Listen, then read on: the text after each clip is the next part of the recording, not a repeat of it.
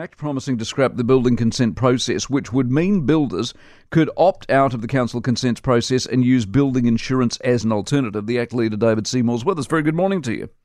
Good morning, Mike. How many people would do it, and is the industry robust enough for the little guy who goes, I tell you what, I don't want to take the risk anymore, and he doesn't build any more houses? Well, the little guy can keep going to the council if that's what he wants to do. But I just know that if we don't find ways to get more affordable and innovative building techniques and materials into New Zealand, then we're always going to be a place that is practically uninhabited, but has a shortage of homes for actual people. That's one of our biggest policy failings in the last 30 years.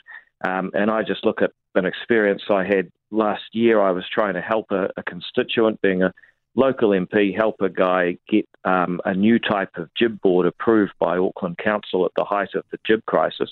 It was nothing controversial. It's stuff that's frequently used in Australia. And what the what transpired is that the guy at Auckland Council who's responsible for registering new building materials had gone home without his laptop for about 3 weeks and no one had heard from him. Now, you know, that's if they get through one council, there's 66 others, and people wonder why it's so hard to get competition in the building materials market in New Zealand.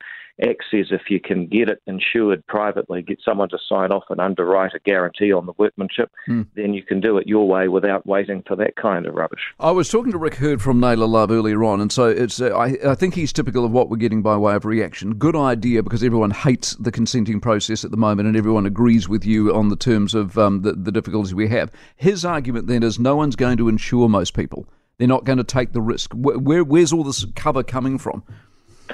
Well, if you look at overseas, in some cases the government has actually had to underwrite it at some level. That's never Act's first choice. But if you were to say the government will do an underwriting of insurance on new builds, then it's up to the individual insurers to assess the risk in each case. So let's say you've got a new building technique, or actually an old building technique from Japan that's new to New Zealand. Over there they build faster, cheaper and better homes generally. I think you'd find that there would be people willing to do that. Would they need some more backup, be underwritten by government? Potentially they do something a bit like that in Queensland, also in the UK. But the point is to get rid of this council monopoly and allow private actors to assess risk, because what we've got right now is far too slow, far too limiting on innovation, and still puts ratepayers on the hook when things do go wrong, such as leaky buildings. And presumably the argument would be that the good ones would attract insurance cover, therefore you would go to the good builders and the difficult ones would go out of business anyway. Yeah, that's right. And the other crucial thing is that if you're insuring privately, you're prepared to weigh up what the risks really are. If you're the council, there's no upside to saying yes to something that's new or innovative, because if you get another leaky buildings, you're stuffed. On the other hand, if you actually want to do new and innovative stuff, get stuff built faster, more affordable, higher quality, then we need innovation. And what we have right now, vis-a-vis my story with the guy trying to get the new jib board in, if you can't get something like that done in any length of time in New Zealand, then there's no way that we're going to see innovation and get to more affordable housing that we want. No. National on board with this or not, or we don't know? Look, I think they will be. I mean, they know that there's a problem. They do want to make change in housing. But like a lot of things, it's going to require a few ACT MPs in there persuading them that what we're doing isn't working. We've got to make real change. And this is not going to be another case of business as usual, but wear a blue tie on Monday. Explain this to me, because a funny story over the weekend, the quote-unquote, that you, ACT, have floated the possibility of a, quote, new kind of governing arrangements, which made me laugh given we've been here before. So your confidence in supply idea. How realistic are you about actually being in government with National versus going, do this, or this, and we'll sit on the crossbenches? Well, first of all, our strong preference is to be in government with the Nats, ACT and National, joining hands around the cabinet table, implementing a clear work program to turn this country around. I mean, that's what we need.